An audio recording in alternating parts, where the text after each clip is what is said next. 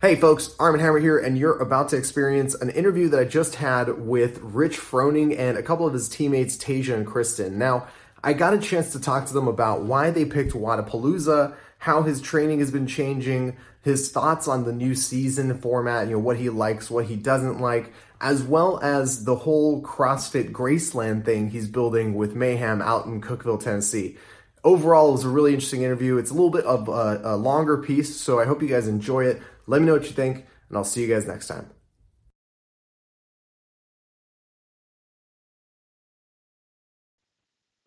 Good deal.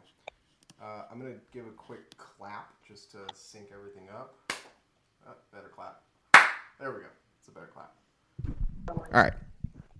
So, thanks again, by the way, guys, for taking the time to talk to me here right now. You guys are I'd say pretty well known in the CrossFit space, and you have your pick of the litter, I would assume, in terms of what competitions you're going to be going to and how you're going to be qualifying for the games. And you've picked Wodapalooza as kind of your shot. It's early in the season, but what was it that went into that decision specifically? Yeah, I think with Wodapalooza, it's one of the first, I would say, local-ish competitions that we could get to.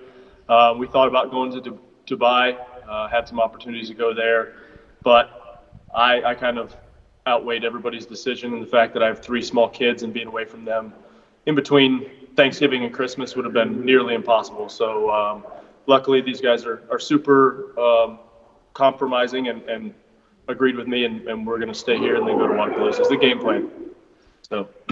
So I guess let's step back a little bit, because now we have this whole new game season, a style of competition and qualification that we haven't seen before for the games, but is similar to other professional sports. Does there ever cross your mind sort of what this means in the general scheme of things, or are you able to sort of, as a team and as individuals, just focus on the task at hand? Yeah, I think at first it was a little bit of a shock.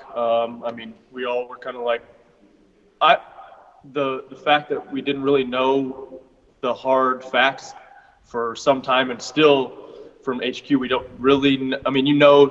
I guess enough that you need to know, but I would like to see a little bit more framework. I do like the fact that we're doing these qualifiers instead of regionals. I think it's pretty cool that they're doing that. As far as the teams go, I wish there was just some rules to, hey, if you are on a team, can you still go individual? If you're an individual, can you go team?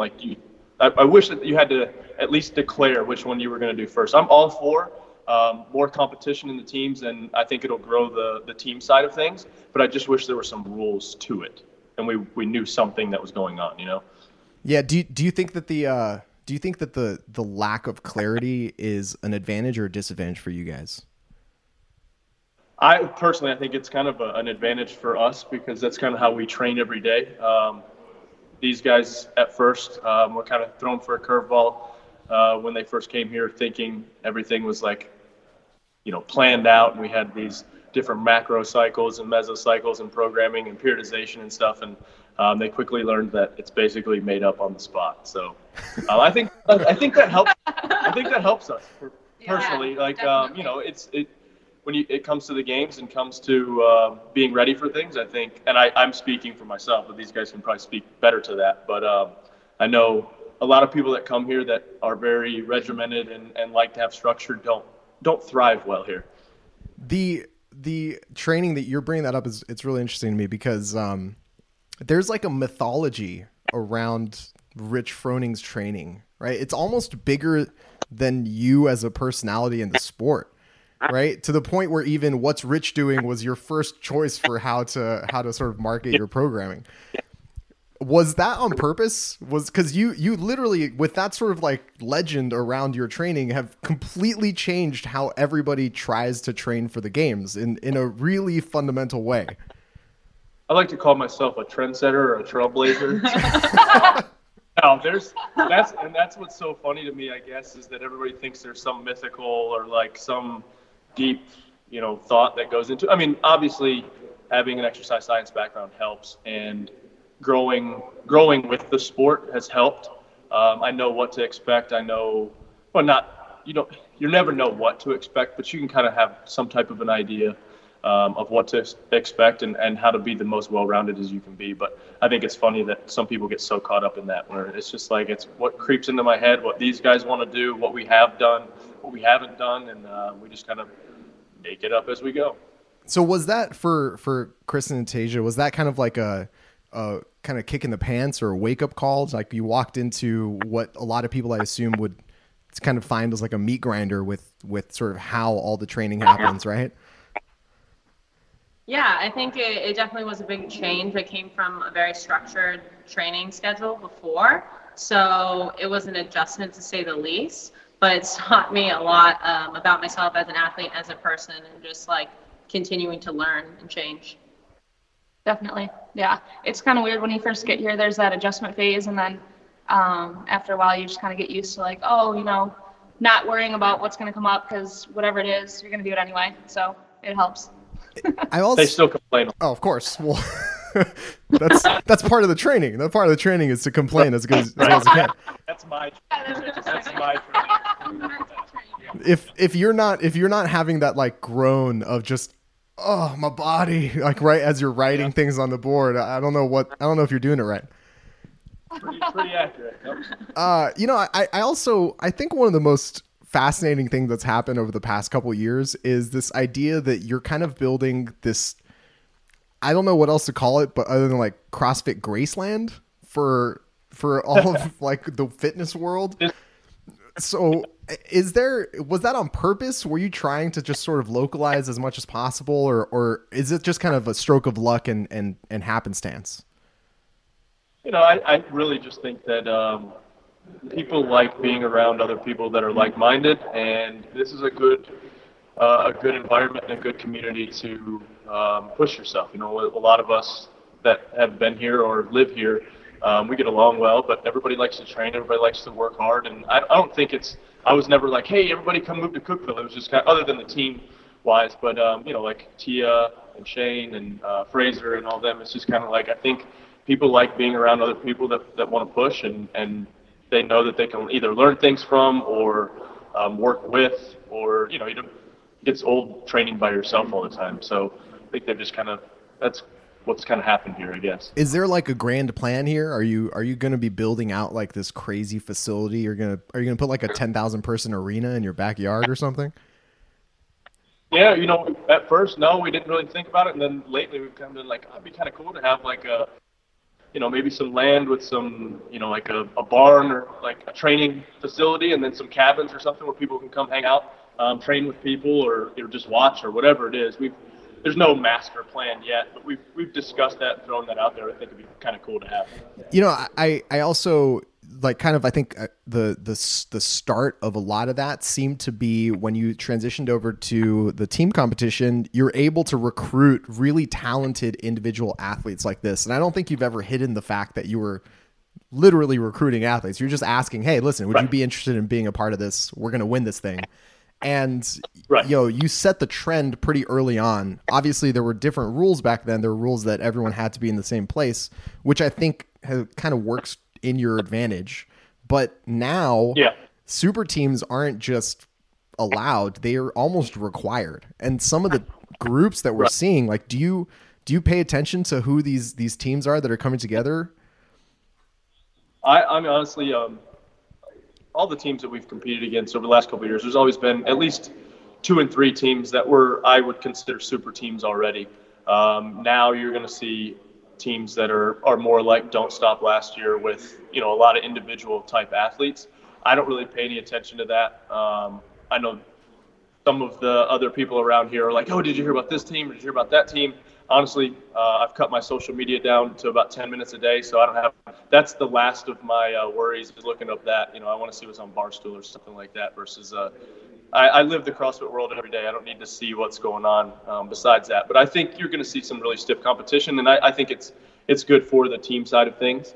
But that doesn't change anything that we do. We all get along really well.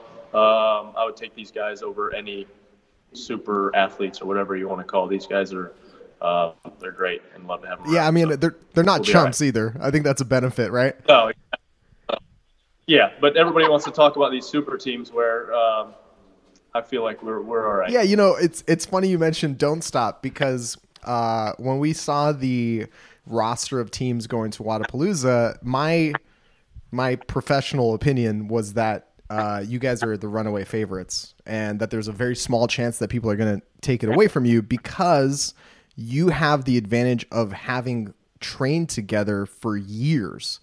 And even if there are some differences between individual athletes, and even if all the workouts aren't 4-person events, it's still going to come down to the athletes who are most comfortable with the person next to them. Now, Travis Williams strongly disagreed. And he texted me. Yeah, imagine that. He texted me and was very adamant that you guys would be a push to even take the podium. Is there? That sounds like a comment. Did they guarantee they win the game? I think they did guarantee they won the games last year. But I don't remember how did that turn out? I don't think they won the games. I don't even remember where they finished. Did they make the? Were they? Yeah, it's really interesting to me. I think one of the best parts about this super team thing is that it's building more opportunities to actually talk a little bit of smack, which has been lacking, and I think you're probably pretty good at that. I usually let the actions speak louder than the words most of the time, and then after the fact, then I might talk a little bit. Just a subtle jab every once in a while. Now, do you find yourself, competing differently, knowing that maybe there are other opportunities down the line, right? When it's just regionals, there is just that one shot, right? You have to make it through that one opportunity. But now, let's say things don't go your way in Miami. You have another 5 months or 6 months of events. Is that something that even creeps into your mind, like strategically, or do you just go out there and try and win the thing? Yeah, we haven't really game planned that yet. The plan right now is to go to Wodapalooza. It would be really nice to punch a ticket in January for the games, so we wouldn't have to worry about it for the next at least 2 or 3 months, not stressing about it. We are going to the Rogue Invitational for sure. We've already confirmed with Rogue on that one. The idea was just a kind of a warm-up competition to get ready for the games, hopefully. But, if something happens at Wodapalooza and we don't take the qualifying spot, then we'll definitely circle back up and kind of figure out what everybody's thinking and get to that point. I think another cool point with this new season format is that it gives you guys the opportunity to really split your season up in a different way than you ever have before, right? It's been a lot of ramp up, starting with the Open, and then those last few months leading into the games are usually pretty terrible for training. It's rough, right? It's a drag. Yeah. And so now you get to qualify really early in the season. You guys can have up to like 6 months to maybe even come completely back down, take a little bit of an off season and a breather before getting back into training. Have you thought that far ahead into how you're going to try and approach this? Yeah, we've thought about how nice that would be to be able to take at least, because really we had probably a month-ish off season before or after the games. And once we found out all this was happening, we were kind of like, well, crap. In October, we were starting to, get back to it and get going again. So we haven't really had an off season, not a true off season like you normally would. Right now, you'd still be in kind of the middle of off season, and starting January 1st, you'd probably crank it up. So, it's thrown everything off a little bit, but it's good to shake it up. And like you said, it used to be such a long season going from the Open to regionals to the games that by the time the games came, that last 3 weeks were just. It was a drag. Yeah. Do you guys have sort of ideas on how you're, changing up your training and your recovery this long into your career? All three of you have been doing this for a while. I think Rich, you've probably been you've probably been the longest competitive athlete in the space. I don't know, like 10 plus years at the top of the game, right? So you've learned a few things here and there. Is there any big differences between what you're doing now versus what you're doing back then? No. I mean, yes and no. It's definitely more varied. I'm not doing quite as much pure strength type stuff. I've just learned that I kind of have that base already set up. So maybe moderate to heavy weights in Metcons doesn't beat me up quite as much as going to like a 90% or an 85% all the time. Adding swimming in has helped a ton because you can get a good monostructural type workout in, but not beat your joints up. We usually take one day. It's not super hard on the joints. Honestly, this last year is probably the best I've felt in 4 or 5 years, other than this. If I could get my left knee to feel back to normal after the meniscus thing, I feel great. But these guys, we all do different things. They take a full rest day on Sunday. On Thursday, they also take a light day. They'll just swim and be done, where I'll do a little bit more on Thursday. On Sunday, I'll work out where they take a full rest day. So I just feel better, and I've said it a million times in different interviews, but I feel better when I move. It's just the way my body is. So for you guys, Chris and Tasia, you guys are both really accomplished athletes in the space. You're not walking into Mayhem as like rookies, right? But there's always something to learn. How did you guys have to change your approach to just sort of conform? I mean, I'm assuming it really was more of a you guys conforming as opposed to a compromise, right? Yeah, it was definitely conforming. I feel like I'm pretty compromising. I think for me, it's just becoming more relaxed, just less uptight, because you just have to show up and wait to figure out what's going on, which now it's more of like a running joke between all of us. We're here just like taking jabs at each other. But when you first get in, team building. It's team building. Yep. You want to put your best foot forward, and you want to do well, and you just want to like abide by everything. But that's what helps, I think, about being here is we become close and we can actually just make fun of each other and have fun. Yeah, for sure. Aside from just kind of not having much structure, it's pretty easy. You just go with the flow and you're good. Is it? I go do what I say. Yeah. Yeah, go with the flow just means, just follow Rich's words. Is there is there any moment where you kind of like pinch yourself or like just like double take when someone walks into the barn? You're like, wait, you have a key here? Like how did you even end up walking in here? Sometimes like, top end athletes will just sort of show up at your doorstep, or is it always sort of like this invite only, like, exactly who's showing up and when they're showing up situation? We don't really have like an invite only. It's kind of like once you get one invite to the barn, you just can come up whenever, basically. But the funny thing is we have elite athletes. Tia was in here training yesterday, but then I've got a group of guys that some I went to college with, some guys that I've just become really good friends with, and they call it themselves the 3 o'clock wad doers group. And so they'll just come to the barn and they just, they'll throw down and do whatever. And so there's all different levels. And then you got my kids running around in between barbells, and we're trying not to smash them. And it's fun. It's a good time. That's awesome. Well, guys, I don't want to take up any more of your time. I really do appreciate you guys taking a little bit of time to talk to me here in the middle of the day. I am excited to watch you guys compete in Wodapalooza. I think it's going to be a really cool competition.